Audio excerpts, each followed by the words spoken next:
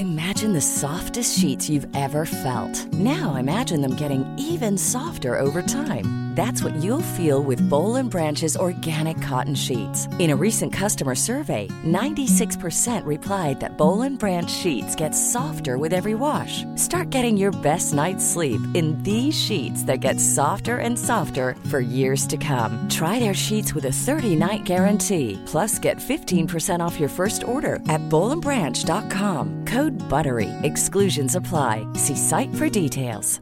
Hey, I'm Ryan Reynolds. Recently, I asked Mint Mobile's legal team if big wireless companies are allowed to raise prices due to inflation. They said yes. And then when I asked if raising prices technically violates those onerous two-year contracts, they said, "What the f*** are you talking about, you insane Hollywood ass?" So to recap, we're cutting the price of Mint Unlimited from $30 a month to just $15 a month. Give it a try at mintmobile.com/switch. $45 up front for 3 months plus taxes and fees. Promo rate for new customers for limited time. Unlimited more than 40 gigabytes per month. Slows full terms at mintmobile.com. Planning for your next trip? Elevate your travel style with Quince. Quince has all the jet-setting essentials you'll want for your next getaway, like European linen, premium luggage options, buttery soft Italian leather bags, and so much more. And is all priced at 50 to 80% less than similar brands. Plus, Quince only works with factories that use safe and ethical manufacturing practices. Pack your bags with high-quality essentials you'll be wearing for vacations to come with Quince. Go to quince.com/pack for free shipping and 365-day returns. From MCIE. Eric Garcia, author of We're Not Broken, Changing the Autism Conversation, wants you to know something about autistic people. Autistic people are fine just the way we are. Do we have challenges? Yes, just like every other human being does. And we should work to address those problems. But we're not failed versions of normal. And I think what needs to happen is that the reason why I say changing the autism conversation, it needs to change so that autistic people are included in that conversation. And he's adamant about letting autistic people be who they want to be. The world is cruel to a lot of disabled people, particularly autistic people. Otherwise, I wouldn't have written this book if I thought the world was nice to them. But you can't restrict people's freedoms or their ability to have their own dignity in the name of security. Hey, y'all. My name is Tim Villegas, and you are listening to the Think Inclusive podcast presented by MCIE. This podcast exists to build bridges between families, educators, and disability rights advocates to create a shared understanding of inclusive education and what inclusion looks like in the real world. To find out more about who we are and what we do, check us out at thinkinclusive.us or on the socials, Facebook, Instagram, or Twitter. Today on the podcast, we interview Eric Garcia about his new book and talk about the biggest misconceptions of autism, why simply existing is not inspirational, and what his dream for the future of a more inclusive world looks like. Thank you so much for listening. And now, our interview with Eric Garcia.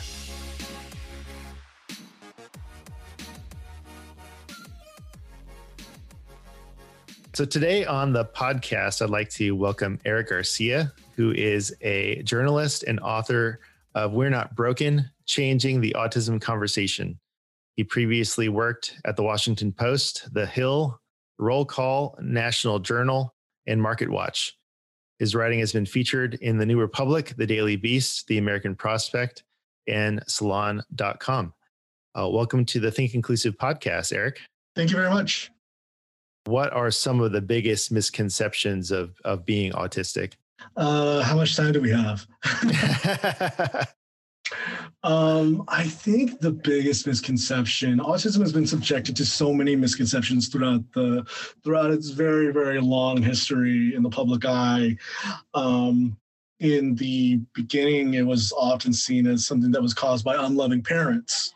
And even before then, it was seen as a symptom of schizophrenia. It didn't get its own separate diagnosis in the Diagnostic and Statistical Manual of Mental Disorders until 1980, it got its own separate diagnosis. Up until then, it was under this diagnosis of schizophrenia.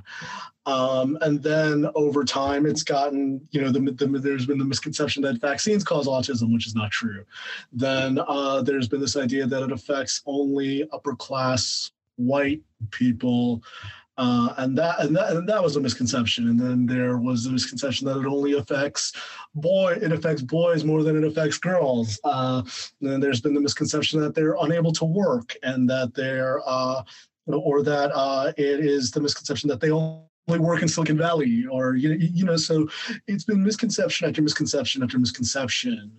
And that's kind of the misconception is kind of the story of autism in many ways.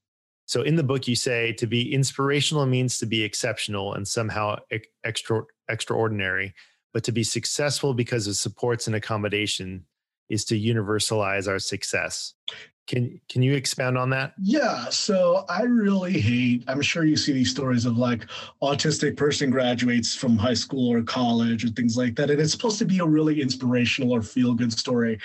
And I really hate that, because it's like, well, why is that inspirational? It's like, well, it's inspirational because it's exceptional. It's because it's out of the ordinary. That's why it's a news story. And then also my feeling is that those stories aren't inspirational to autistic people. They're meant to inspire neurotypical people.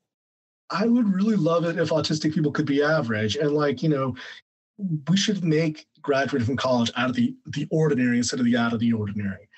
If you universalize things, that might not make neurotypical people feel good, but it'll improve autistic people's lives. And frankly, I don't care if you feel good if you're a neurotypical person. My life isn't meant to make you feel inspired. I'm sorry that and I write about it in the book, when I got a job, I say specifically, this is the point where you might think that I get a happy ending. I'm sorry, there's no such thing as a happy ending. And nobody's entitled to a happy ending except the person themselves living that life. And even then, you're not entitled to a happy ending. Life is cruel and it sucks. Deal with it. But, I think that it's important to say that, okay, if we give the right supports to autistic students, then more of them will graduate. Then it's no longer inspirational. Then it's a universal thing that can happen, and it's a possibility, Right. So what do you think is the barrier then? Is it just a matter of mindset, people just haven't thought about giving the supports, or is there something more systemic? And I talk about it a little bit in the book. I would have liked to have done more in the book. But for example, the Americans with Disabilities Act didn't mention autism in its original 1990 version. It was included later in the ADA Amendments Act once regulations were put in place. Autism is included in the Individuals with Disabilities Education Act as a disability that's covered, but you have to remember that that was a reauthorization of the 1976 Education for Handicapped Children Act. So a lot of the things about autism they get to recognize is that autism, the way we deal with autism has been grafted into pre-existing policies. And that's a good thing, because it means that we were including them more in, society. But the other thing is that it means that we're shoehorning autism into these policies that existed before and didn't have autistic people in mind. So a lot of times it's always, it's a paradox. On one end, you want to include them within larger society, but then also you want to make sure, well, what happens if, we try fitting them into something that they weren't initially built into? It's a real paradox that I don't think, I didn't even try to ask or answer that question in the book. Do you have any thoughts about what needs to happen to IDEA? Well, first, what needs to happen is that the federal government needs to actually live up to its commitment. I believe you know this probably better than I do. The federal government's supposed to pay about 40% of the cost. And it's only ever paid around 14.67% of the cost. Don't quote me on that, the specific number, but it's not what it's supposed to be. And one of the things that almost every Democratic presidential candidate promised in the 2020 Democratic primary was that they would fully fund IDEA, or they would, not only would they fund IDEA, they would increase the amount of money that the federal government promises. So, I think to your point is that, the real difficult part is that, first off, the federal government isn't even giving the money that needs to be given to even properly administer the IDEA. On top of that, The question is that promised money even enough? So the delivery of services is really dependent on that. And, a lot of state budgets, because almost every state has to have a balanced budget by its state constitution.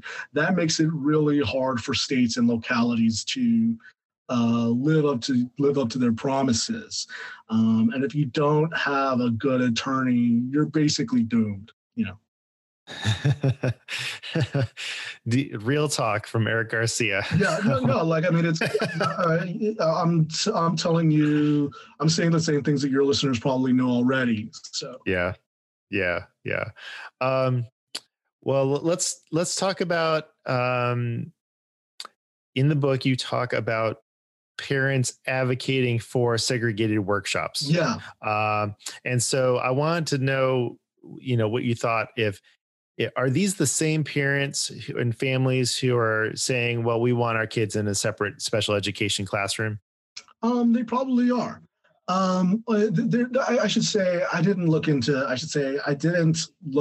in my book. I probably should have. But I think that it's entirely a possibility. Like, I think that it's important to remember that sheltered workshops were seen as the right thing or segregated work was seen as the right thing to do for a long time, because it's seen as these people could probably never hold a job before. But what we realize now is that we recognize that disabled people can hold a job and they can work full time, even, and we also recognize that everybody deserves a good and decent living wage, and I should note that a lot of people who are on the front lines about ending sub-minimum wage are Republicans. Kathy McMorris Rogers is a Republican congresswoman from, who's a Republican congressman who was in Republican leadership. Governor Greg Abbott in Texas. It's, I think, parents who think that, first off, they feel like, okay, well, there's a support system that comes around segregated workshops. They get driven to the place. They get supports there. They get a lot of accoutrement, and then it also provides respite for caregivers. But the fact of the matter is that those things could come with integrated work. We just never thought of them. We didn't think that was a possibility for integrated work, but that doesn't mean that they can't be done. And I think that's what matters, is that for the longest time, parents oftentimes, I think, are afraid of the unknown. And because the world can be cruel, a lot of people will probably think that I'm being unempathetic to parents in this book, but I understand why they're afraid. The world is cruel to a lot of disabled people, particularly autistic people. Otherwise, I wouldn't have written this book if I thought the world was nice to them. But you can't restrict people's freedoms or their ability to have their own dignity in the name of security. And that's what you're doing when you pay people below minimum wage, and what you do when you segregate them from other coworkers is you basically say they aren't entitled to work with other people, and they aren't entitled to earn the fruits of their labor. They aren't entitled to a good job, because a lot of these jobs are very, very menial. I talked with Maxfield Sparrow, and they were, working on cutting felt for like those puzzle floor things. Like, it's very, very, and not to say that all work doesn't have dignity, but it's very much like it's assuming that disabled people can only do the lowest of the low labor, and they can't do anything more. So it's providing indignity, and it doesn't give them their due. What do you think we can do as a country to improve, healthcare for not just for autistic people, but for everyone? One doctor told me that, like, I can't think of a worse place for an autistic person than an emergency room or an emergency department. The thing that you have to remember is that I think because autism was medicalized for a long time, a lot of times doctors think that they are helping autistic people by trying to cure the symptoms of autism or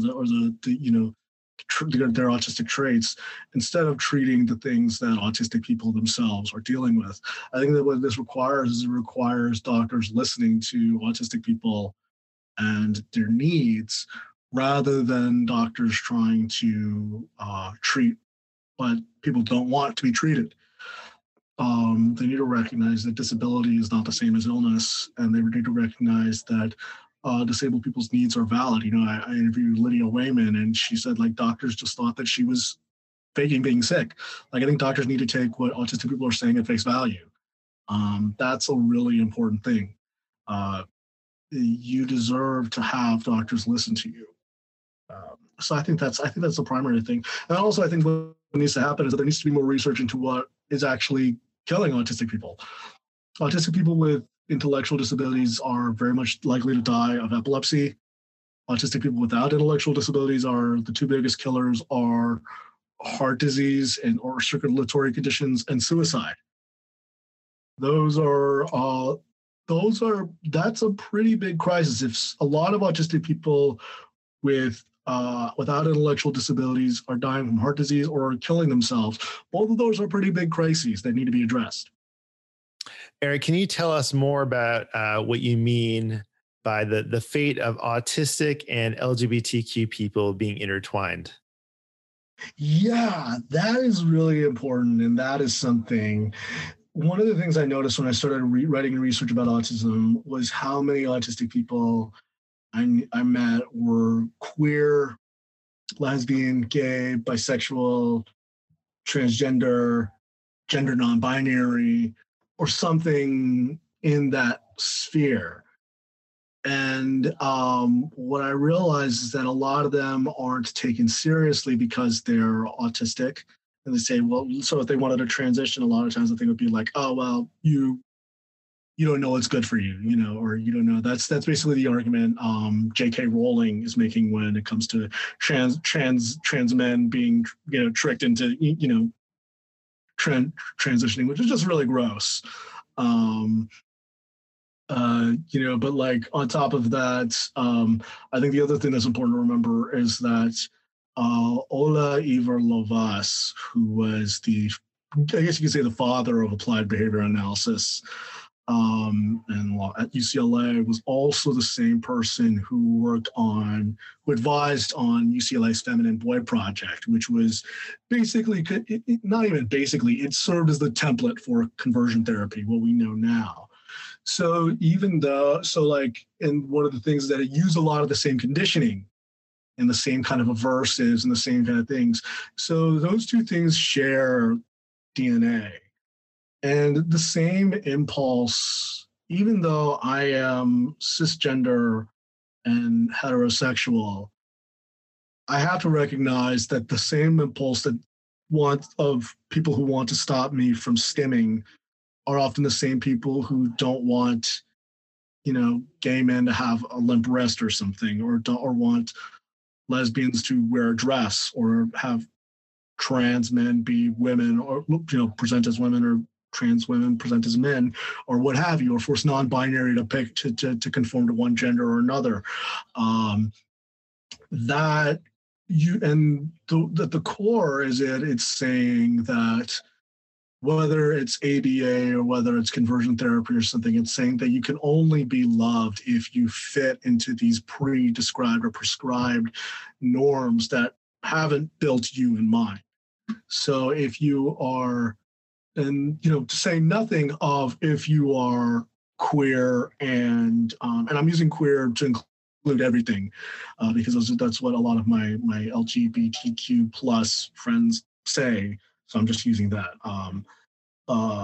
So queerness and autism, they're both choosing those things and choosing to be your most authentic self are in many ways defiance of what people want you to do, but they're also you accepting that you are who you are and you should be, and you're deserving and worthy of love as you are. I think that's the most important thing that I would say. To say nothing of how many LGBTQ plus autistic people there are. There are plenty of them. I want to go back to an earlier question I had that I just kind of skipped over, and about the terms of high and low functioning. I'm wondering why are those terms problematic?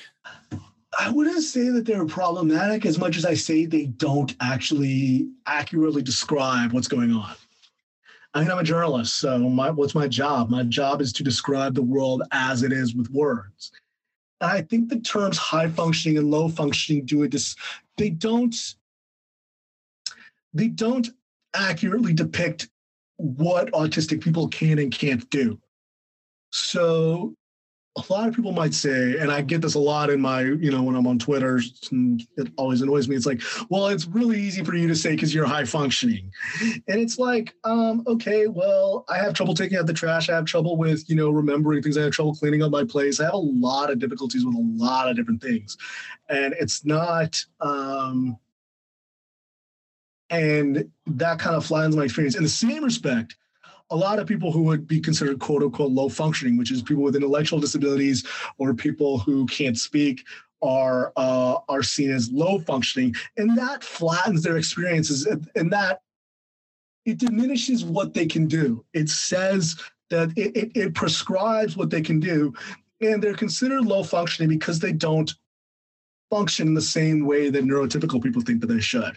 But like, a perfect example is like, I'm sure you saw the Interagency Autism Coordinating Committee. They now have two non-speaking autists. They have somebody with, I take it back. They have somebody has intellectual disabilities on the committee now, and they have somebody who can't speak, who doesn't speak, who's not speaking. Laura Ivanova-Smith and Hari Srinivasan, I believe, were both of them. But that, they have to be able to function pretty well if they can, be on a government committee.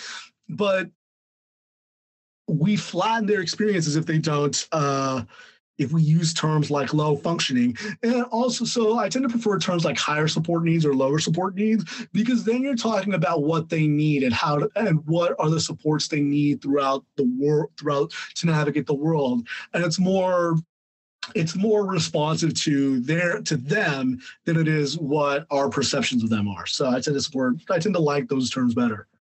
So as we look to the future, what is your dream for autistic people, and how do we get there? Well, I'm on Capitol Hill right now. I'm calling you literally from a phone closet on the Hill, where they're debating. I'm sure you know about President Biden's proposed $400 billion on home and community-based services. That would be a massive boon to autistic people, to allow them to live in their community, to live with their families, and to live among, and to be seen as members of the community, not just live in the community, but seen as being vital members of the community. So that's one thing. The other thing is I would really like to see is that just autistic people being included in anytime that there's any discussion about autistic people, they should be included. So this is just for fun. Oh, I know what I wanted to say. Sure. Your book. Okay. So the book that you wrote, your titles are song titles. Yeah. And then in the body of your chapters, you have subtitles that are lyrics. Yeah. And so as a segue into the last question, we know you love music. Do you have like a running list of like your, top 5 albums? Oh, it changes all the time. I would say my top 5 favorite albums of all time. You're gonna really put me on this. I'm gonna say Highway to Hell has to be on there, and this is no list. AC/DC's Highway to Hell is on there. Yeah. Jimi Hendrix's Electric Ladyland is definitely on there. Just because I go back to it all the time, and it was a big part of writing this book. Miles Davis's Kind of Blue is definitely on there. I would probably put on something else. I got into it like when I was on Deadline. Very, very few things help you when you're on Deadline than Straight Outta Compton by NWA. You're from Southern California, so you know. Yes, I do. And then afterward, I think I would put on. It's a toss-up right now between Metallica's Master of Puppets or Black Sabbath's Paranoid. So one of those two. But that's usually my top 5, and the fifth one usually alternates a lot. But yeah. All right. Is there anything else that you wanted us to ask you? Not really. I think the thing that I would just like to say is that autistic people are fine just the way we are. Do we have challenges? Yes, just like every other human being does. And we should work to address those problems, but we're not failed versions of normal. And I think what needs to happen is that the reason why I say changing the autism conversation, it needs to change so that autistic people are included in that conversation. That's the only thing I would say is that's the simplest answer I could say is that autistic people need to be included. And I think that one of the things that I write about at the end of the book is that you're seeing autistic people being included more on presidential campaigns. You're seeing them more working in Congress. You're seeing autistic people getting elected to office. You're seeing autistic people as actors and working in different sectors of the business community. They're going to change things and make things better than I ever could. And hopefully they move things forward in a way that I couldn't. So I'm very optimistic. I don't want to say I'm very optimistic because I should say, like, when I was writing the proposal, it was done on the premise that I thought that is that it was done. I started writing the proposal in 2016 when Hillary Clinton had put out her policy proposal on autism, and then Donald Trump got elected. So I don't want to say, and so you got the first presidential policy on autism, and then you got an anti-vaxxer elected as president of the United States. And that should have been a harbinger of how he would have handled a pandemic. But in the same, so I don't want to say I'm optimistic because, I'm usually Mr. Doom and Gloom. That's just who I am. You could ask any of my friends. But what I am hopeful is, of course, if I'm not hopeful for humanity at large, I'm hopeful for the autistic community. So that's what I am hopeful for. So Eric Garcia, really appreciate your time on the Think Inclusive podcast. Is there a place that people can buy your book or follow you on social media? You can follow me because I tweet way too much about politics and anything else on at Eric M. Garcia. You can buy my book, We're Not Broken, Changing the Autism Conversation, wherever fine books are sold. And you can always, DM me or message me anywhere after that. And I will gladly be a guest on your podcast. So, and then also I'm a correspondent. I'm a senior DC correspondent for The Independent. So follow me, even though I'm not British. I wound up being a senior correspondent for a British newspaper. So yeah, that's also what I do. So, Eric Garcia, thank you so much for your time. Thank you.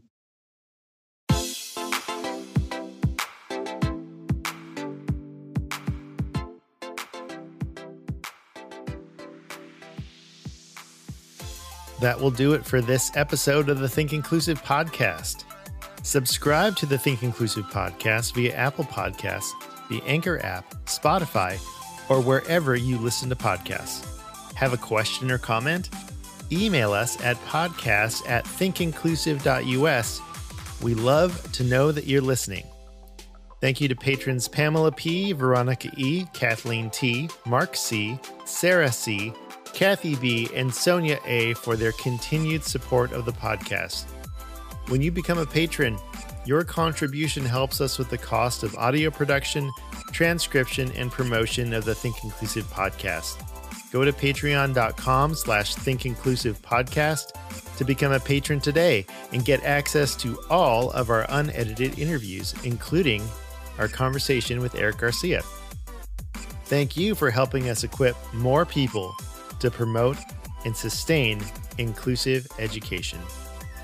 This podcast is a production of MCIE, where we envision a society where neighborhood schools welcome all learners and create the foundation for inclusive communities. Learn more at mcie.org. We'll be back in a couple weeks to talk with Genia Stephen, host of the podcast, The Good Things in Life. All kids being educated together, not just being placed together, but with real attention to all of the isms, to real attention paid to ableism and racism, so that kids aren't just placed in a physical space together, but are truly educated together as a community. Thanks for your time and attention. Until next time, remember, inclusion always works.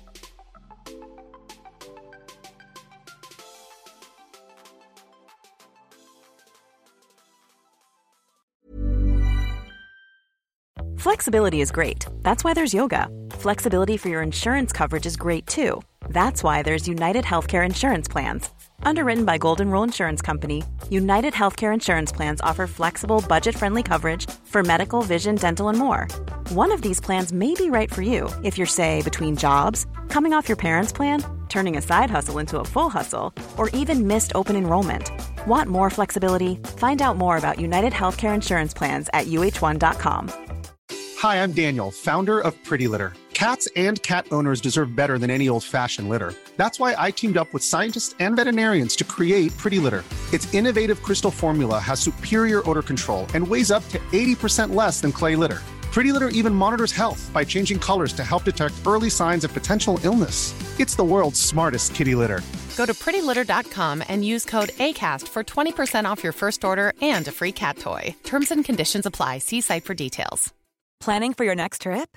Elevate your travel style with Quince. Quince has all the jet-setting essentials you'll want for your next getaway, like European linen, premium luggage options, buttery soft Italian leather bags, and so much more. And is all priced at 50 to 80% less than similar brands. Plus, Quince only works with factories that use safe and ethical manufacturing practices. Pack your bags with high-quality essentials you'll be wearing for vacations to come with Quince. Go to quince.com/pack for free shipping and 365-day returns.